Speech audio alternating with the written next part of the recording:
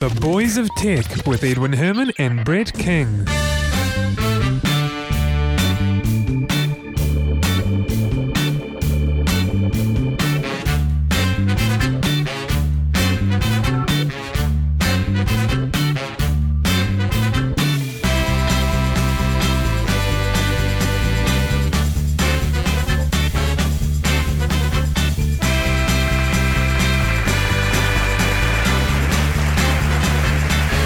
Thank you. Thanks for joining us for the Boys of Tech episode 6.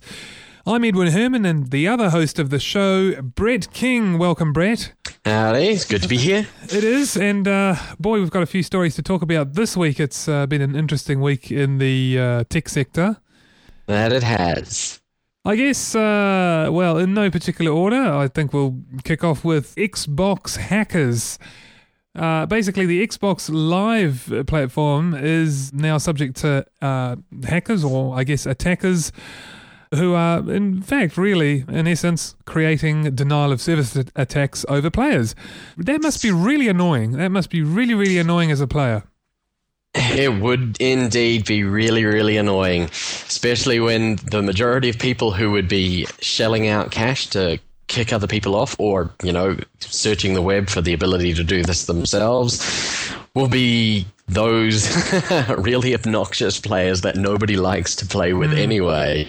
And they'll be targeting the people who have been playing fairly or telling them off in-game for their crude and blatantly nubbish tactics. So really, it's just they're just being spoil sports, aren't they? They're just... Yep. You know. Yeah.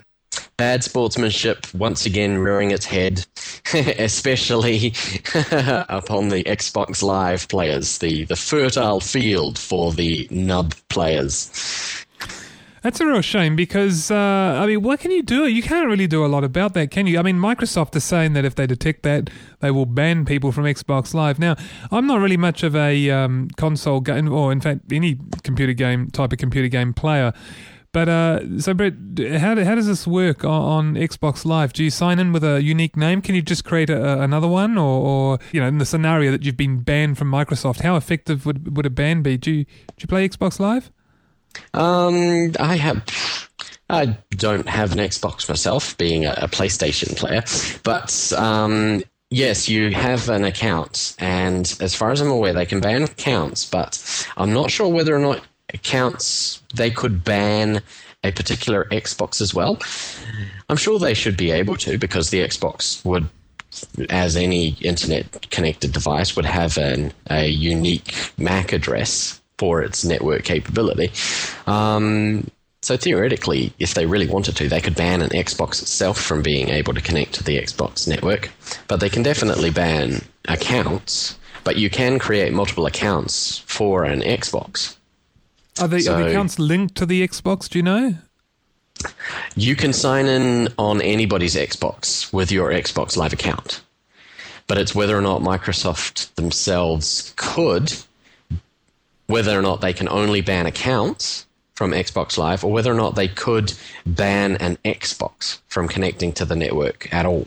Well, technologically speaking, they should be able to do either, correct? Yeah. So the question is, which will whether or not they do? Or I'm not sure. It's a little bit like the situation with Apple. Recently, my iPod, and in fact someone else's as well at work, was stolen.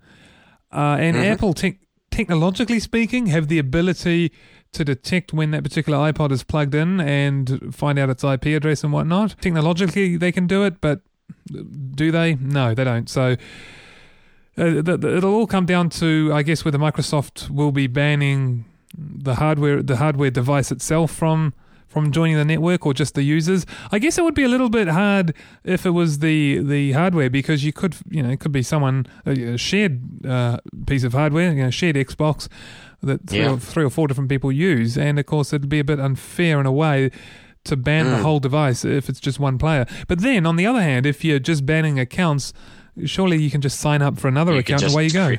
Precisely. There's just banning an account.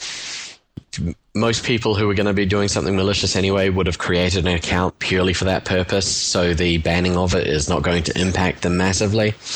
It's only somebody who, stupidly does something wrong on an account that they've become attached to and have their achievements and all that sort of stuff that they've collected, and have that disappear in a cloud so they'd lose all their status. smoke. But most people who are doing this sort of thing they'd have created an account specifically for it. But the specific thing that we're talking about here, the denial of service attacks on players, there is very little way that Microsoft or anybody could trace it back to the original instigator. Most of the time, it's relatively difficult to find out somebody else's IP address unless they tell you it. There are plenty of smart ways of attempting to discern what IP address, especially with the way that the Xbox Live network works, and that the Xbox itself broadcasts its IP address as it's connecting through the network. So you can, if you can intercept that traffic, you can find out the IP address. That isn't part of the way that the Xbox Live network works itself. The network itself doesn't obfuscate the IPs of any of the players connected to it. So you got to wonder. You can find them out. You got to wonder if this is going to go the way of IRC and be overtaken by DOS attacks and other, annoying attacks. Yep. But the thing is, it doesn't actually interfere with the Xbox network itself. It only interferes with a particular player. I think it's just another tool in the arsenal of the really annoying jerks on Xbox Live and other game networks who just delight in ruining somebody else's experience. So until Microsoft come up with a different way of making it more difficult to discern the actual IP address of individual players on their network, which would be a really difficult thing to do, I think. There's there's not going to be a lot out there. Do you think that to stop it? Do you think other than people getting rid of these silly botnets? Well, yeah, that's the root of the problem, really, isn't it? You can't do a DOS attack unless you've got enough bandwidth to do it. Yeah, exactly.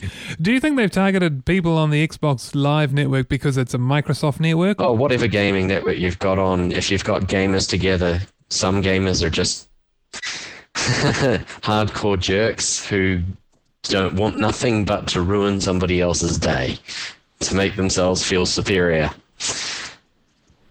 That's got to be really annoying. It's got to be it's got to be more annoying than just losing your internet connection while you're checking your email or something. Okay, you just lose your connection, you check back later that evening. But when you're playing a game, you've kind of, it's sort of stateful, isn't it? Yeah, massively more annoying. Cheating and obnoxious people are what destroyed the original BattleNet for Diablo, and it's why anybody who wanted to actually play that game decently would go and do it as a private game and not join the BattleNet rankings or connect to any of the world games, because if you were connecting to that network to play Diablo, you knew that you're going to be connecting to a network where the other person that you're playing with, or the other people that you're playing with, are probably cheating, and are probably just going to rip you off. It's not the only worry that Microsoft has. They've laid off some people, as many other companies have as well. But to make it a little more tricky for them, they've actually overpaid some of these people. And they've actually asked these overpaid employees to pay it back, although they've done an about turn on that, and apparently they've come back and said, "Oh, look, it's fine. You can keep it." But what an embarrassing situation! I think it's more it's bad PR, definitely, and the way they handled it, not quite nicely enough. But it's still perfectly within their rights. They're talking about overpayments of $4,000 to $5,000. That's a fair chunk of change for anybody. That's per person, isn't it? Sure, we can think of it as a piddly amount in the greater Microsoft scheme of things, but they're still perfectly within their rights to ask for that money back. And then on the flip side of that was that they had 20-odd people who were underpaid in their severance. So their HR and payroll departments did do a bit of a screw up there. They might literally have to ask or need to rob Peter to pay Paul. Well, I don't think they'll need to do that. Well, look, I'm sure they've got enough liquid capital liquid funds to cover the underpayments. Yeah, well, that's but true. It's I kind think the reason it's news is that it's Microsoft doing this, and it was a pretty badly worded letter that they sent out to the people that they'd overpaid, with the subtle, undertone of there could be consequences if you did not give us back the money we overpaid you. I think those are the two reasons why this has made tech news over the past week, because this sort of thing would happen all the time in any large organization. You're always going to have payroll mix-ups. Well, you kind of got to think that these are people who've been laid off, as opposed to just an error that's happened in the payroll system on employees that are still employed. You'd think that they'd be nice enough just to say, hey, look, you can keep the money, rather than doing that only as an about turn. Had they laid them off a month or two later, it would have come to the same. I just think they're being a little bit hard. I mean, come on, soften up. Well, they have. To be fair, they have softened up a little bit and said, look, you can keep the money. That they've made that about turn. But it's just a shame they had to do that about turn. But I think you're right. That's the only reason it's in the news, the way they handled it, and the fact that it's Microsoft. Yes, exactly. Hey, Pirate Bay reckon that 70 to 80% of their torrents are legal. Do you believe that? Do you honestly believe that? I would say yes. You reckon? Having done a quick scan after reading that story and having done a quick scan myself, then yeah. Really? Yeah. They did it. Let's just get some details in here. They basically did a random scan of 1,000 completely random torrents, and reckon between 70 and 80 looked as though they were, were not infringing on copyright. I don't know. I seem to find that hard to believe. What sort of stuff is on there that's not, breaching copyright? What do people share? There's huge amounts of open source material out there. There would be PDFs, from what I saw, there are PDFs of public domain books and things, stuff that's come from like the X Archive, that's perfectly legal to redistribute. Demos, video content, which is perfectly legal, user-created content stuff. But you'll find all sorts of stuff on there, including things that, as they admit, that's, between 20 and 30% of stuff that is illegal to redistribute. You'll find it all there. But yeah, you will find a huge amount of stuff on there which is perfectly legal to redistribute. I guess,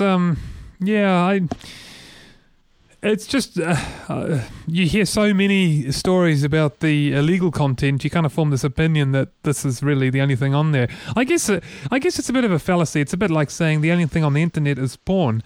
I mean, okay, there is that out there, but it's really not what the internet is really for. It depends who you are. Indeed, as we know, the internet is for porn.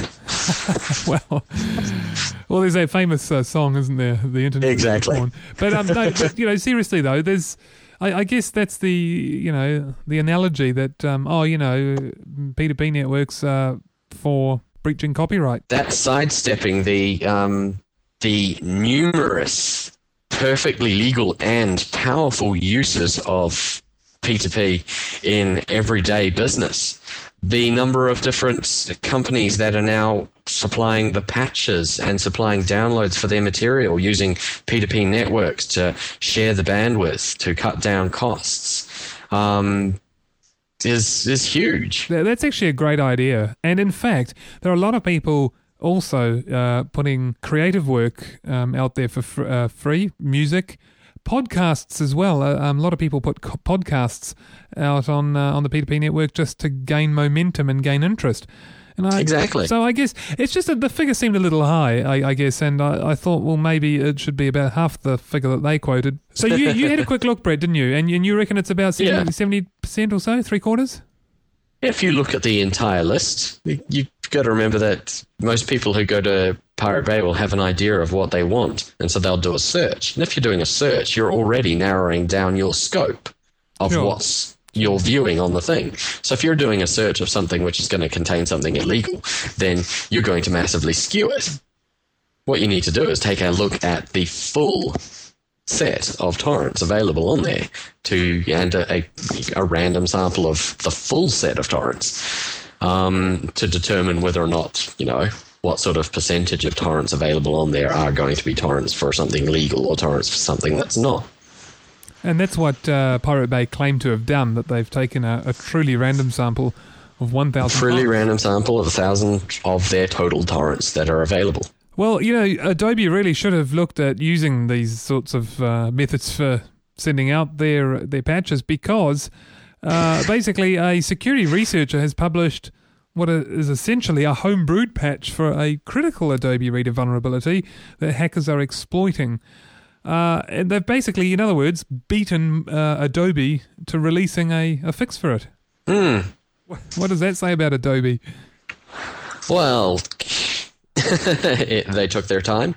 Maybe there was some quality assurance issue that they were trying to work on, or who knows, maybe they're just overworked. The flip side, of course, is, this, on the face of it, it sounds really good, and it's like, wow, this is great, that this guy is really showing up Adobe, but would you really trust a homemade patch? Precisely. I'd be a little bit, Would you really trust a homemade patch, and does it breed a accepting of patches that don't come from an official source? Yes, it has a potential to publish a news article about this researcher who's posted their homemade patch, and everybody downloads it, and then you've got all of the people who want to, put in their Trojans, put in the new way to get a virus passed, and they start to portray themselves as somebody putting out a homebrew patch for a critical bug, when really they're just introducing a critical bug. So you've got flip sides of the coin there. Is on the one hand, you've got the possibility of somebody fixing putting out a patch which will, more snappily close up a security hole in users' in user systems, but on the flip side of that, you're bringing in that mentality of, if the person says that they're a researcher who's patched a bug, that you get other users, your average Joe, downloading extra stuff off the net thinking that they're patching bugs. What they also do now is, this is really low, they release what looks to be antivirus software, which is in fact a virus or a worm or some piece of malware. And that's really low, don't you think? That's basically as low as you can go in terms of pretending that your software is something that it's not. Well, I think the only step lower than that is producing a piece of software that actually is what it says it is, but then surreptitiously packaging with it all of the extra stuff, your adware, your malware, your spyware stuff, packaged with something which actually does what it is. Well, I don't want to suggest that this is necessarily a virus or a worm or anything bad. In fact, it's quite likely that it's perfectly fine, but it does kind of make you a little wary, and to be quite honest, I probably wouldn't download something that's not from Adobe to fix their systems. Which is a real shame. It's a real shame that it's come to that, because if these vulnerabilities and nasties out there weren't there in the first place, we wouldn't have to worry about that. And if there was a vulnerability that was somehow discovered, you really wouldn't think twice about downloading something from someone else.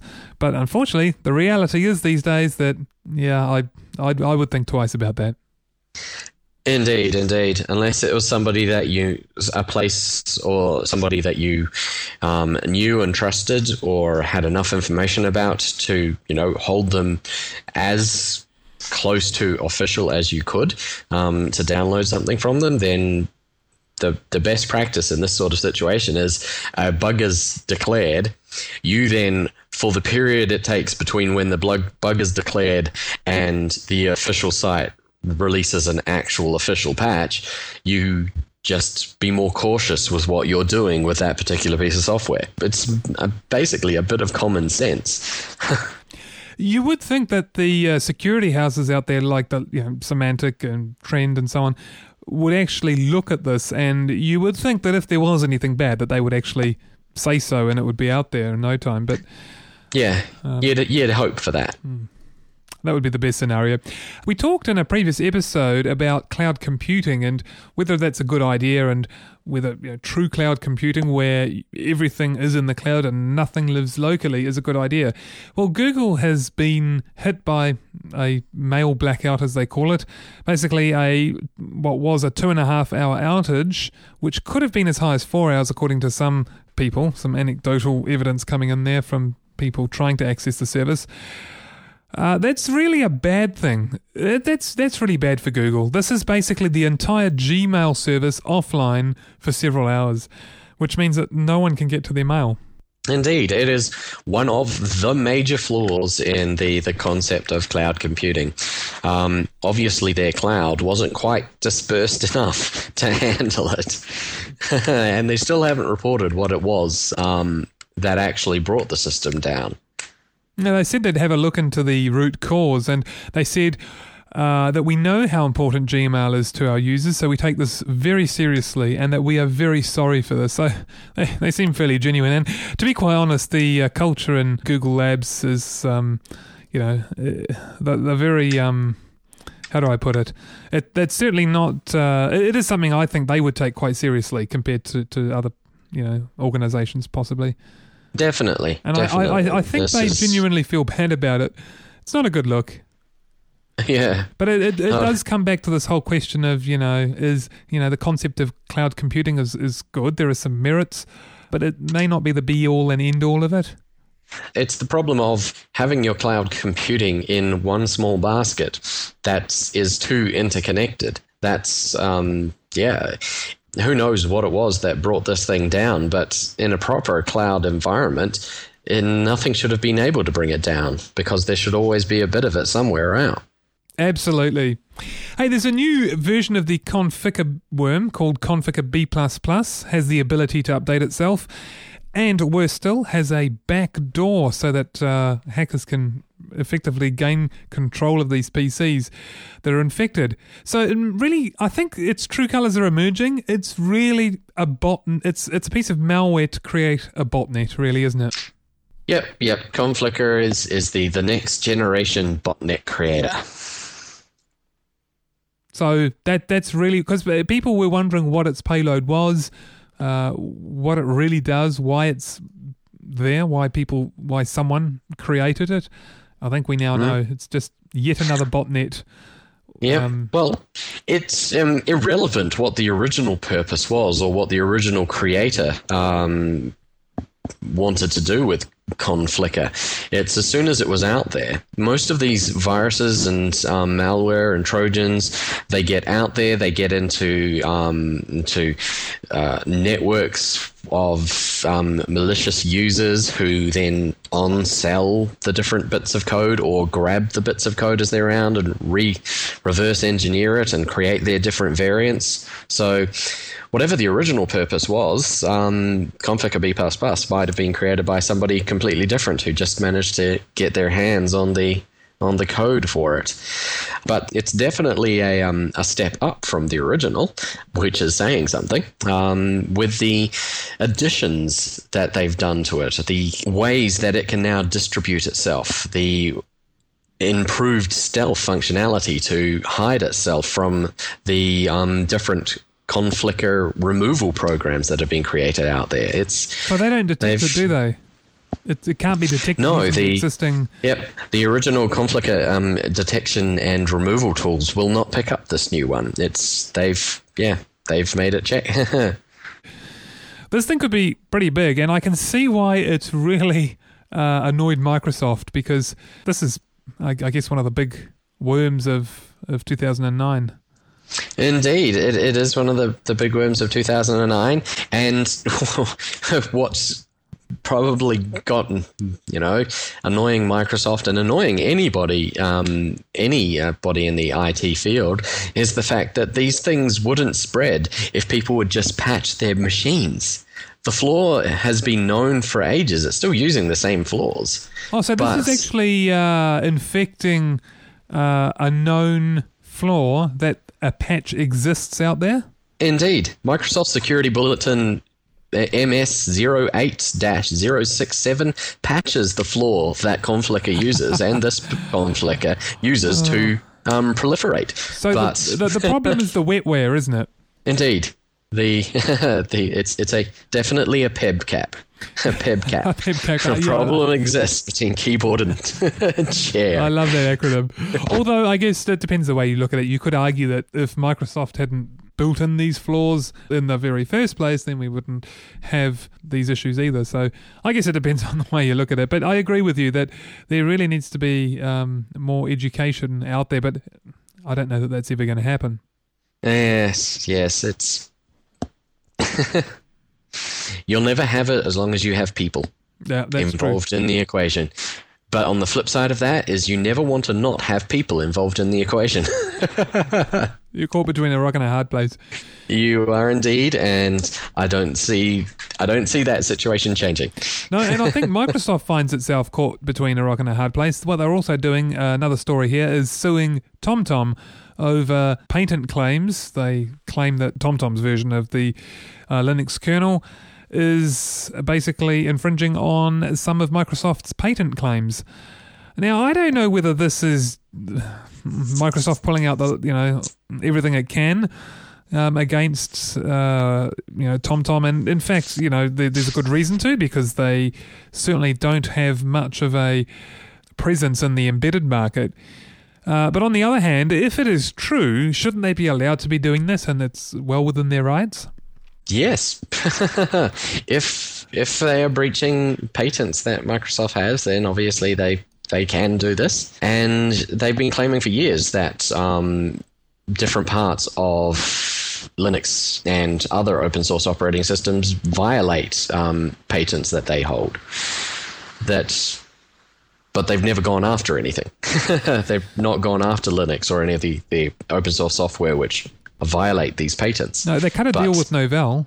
But they have, yes, indeed. They've gone after specific entities that use those open source products, so such as TomTom, such as you said with Novell, to try and work out. And of course, there's all of the ones that go on behind the scenes, which don't get to the point of suits being filed against them.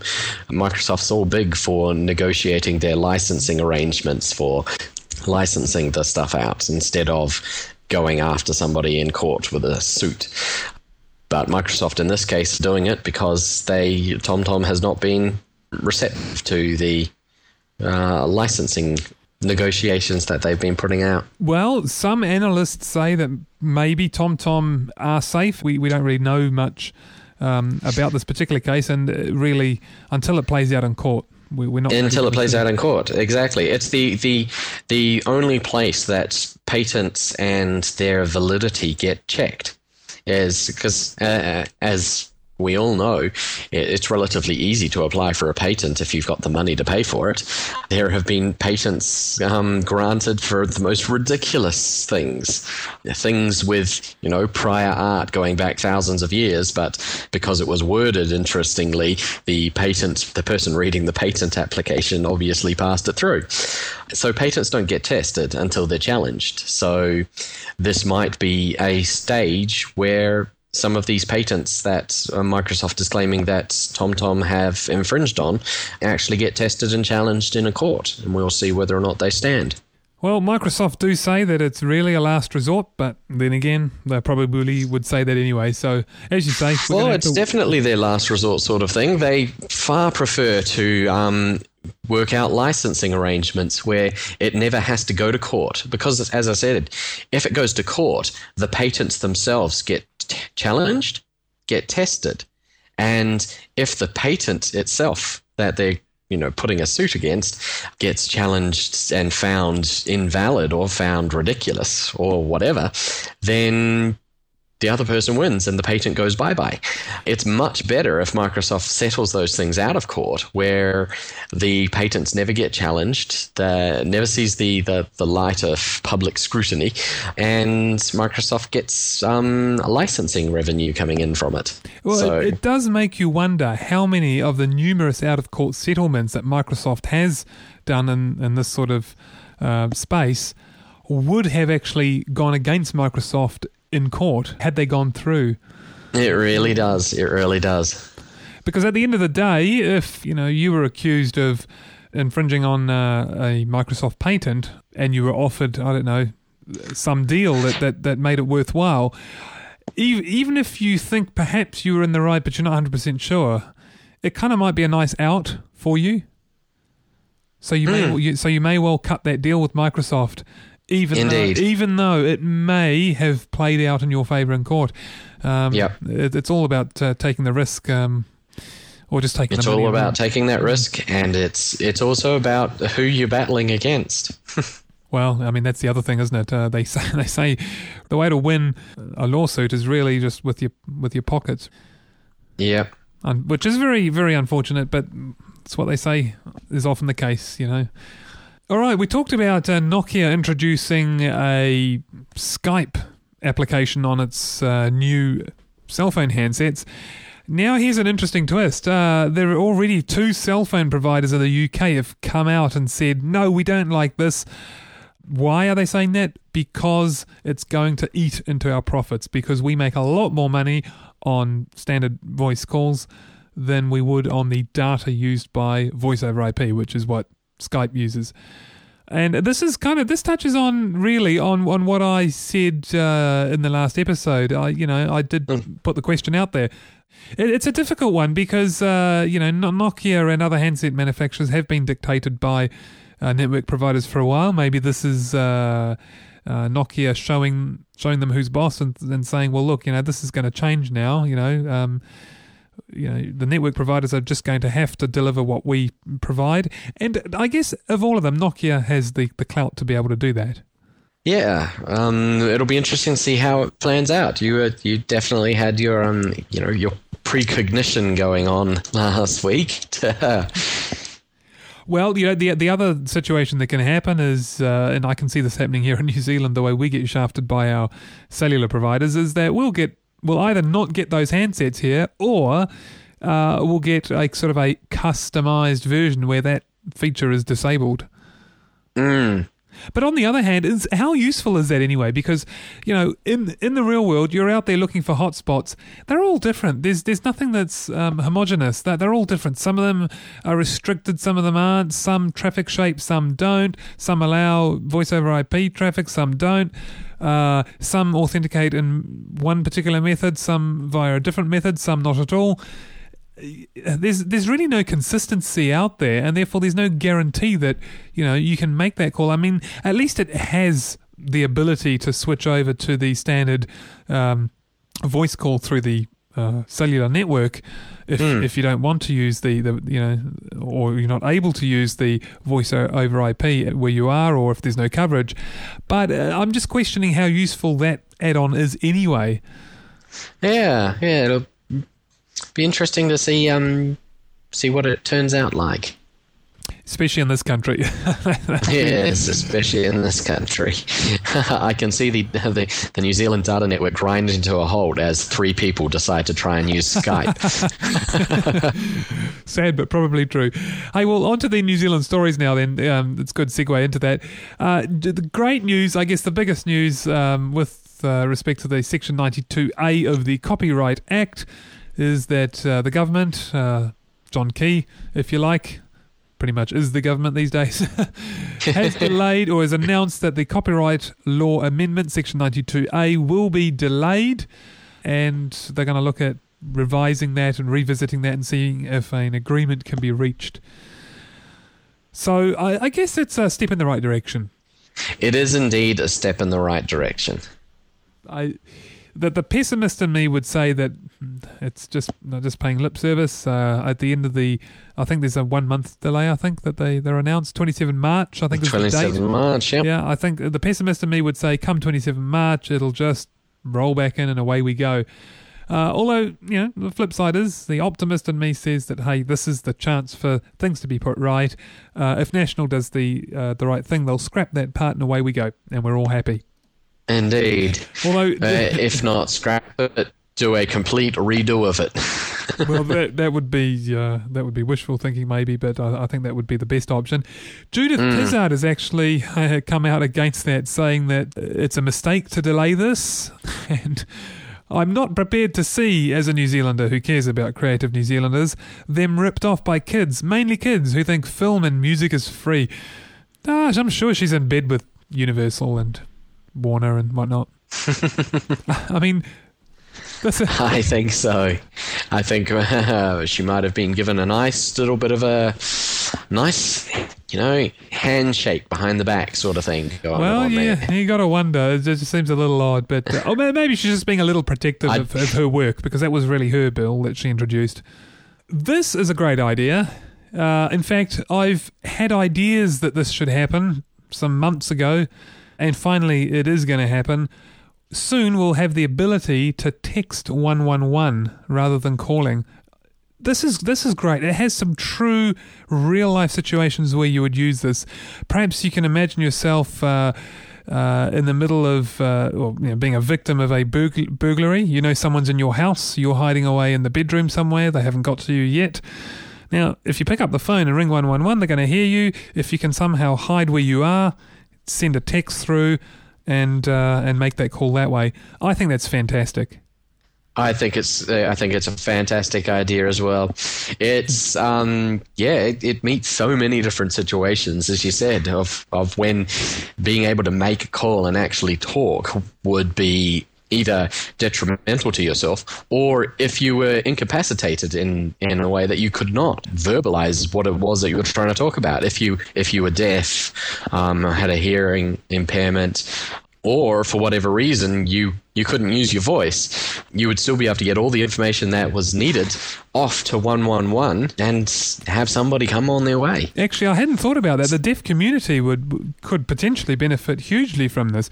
The other situation that comes to mind is where your cell phone's run out of juice, but it's just got a little bit enough in there to be able to send a text, just not enough to make a call. And if you need to make that critical call, that's another way of doing it on the text. Yes, definitely. I'm surprised they haven't done this earlier. Plenty of good reasons. I'm really surprised they haven't done this earlier. It's kind of so simple yet so potentially useful. Maybe they were just waiting for the infrastructure, or maybe they were waiting for it to be able to be done in their budget.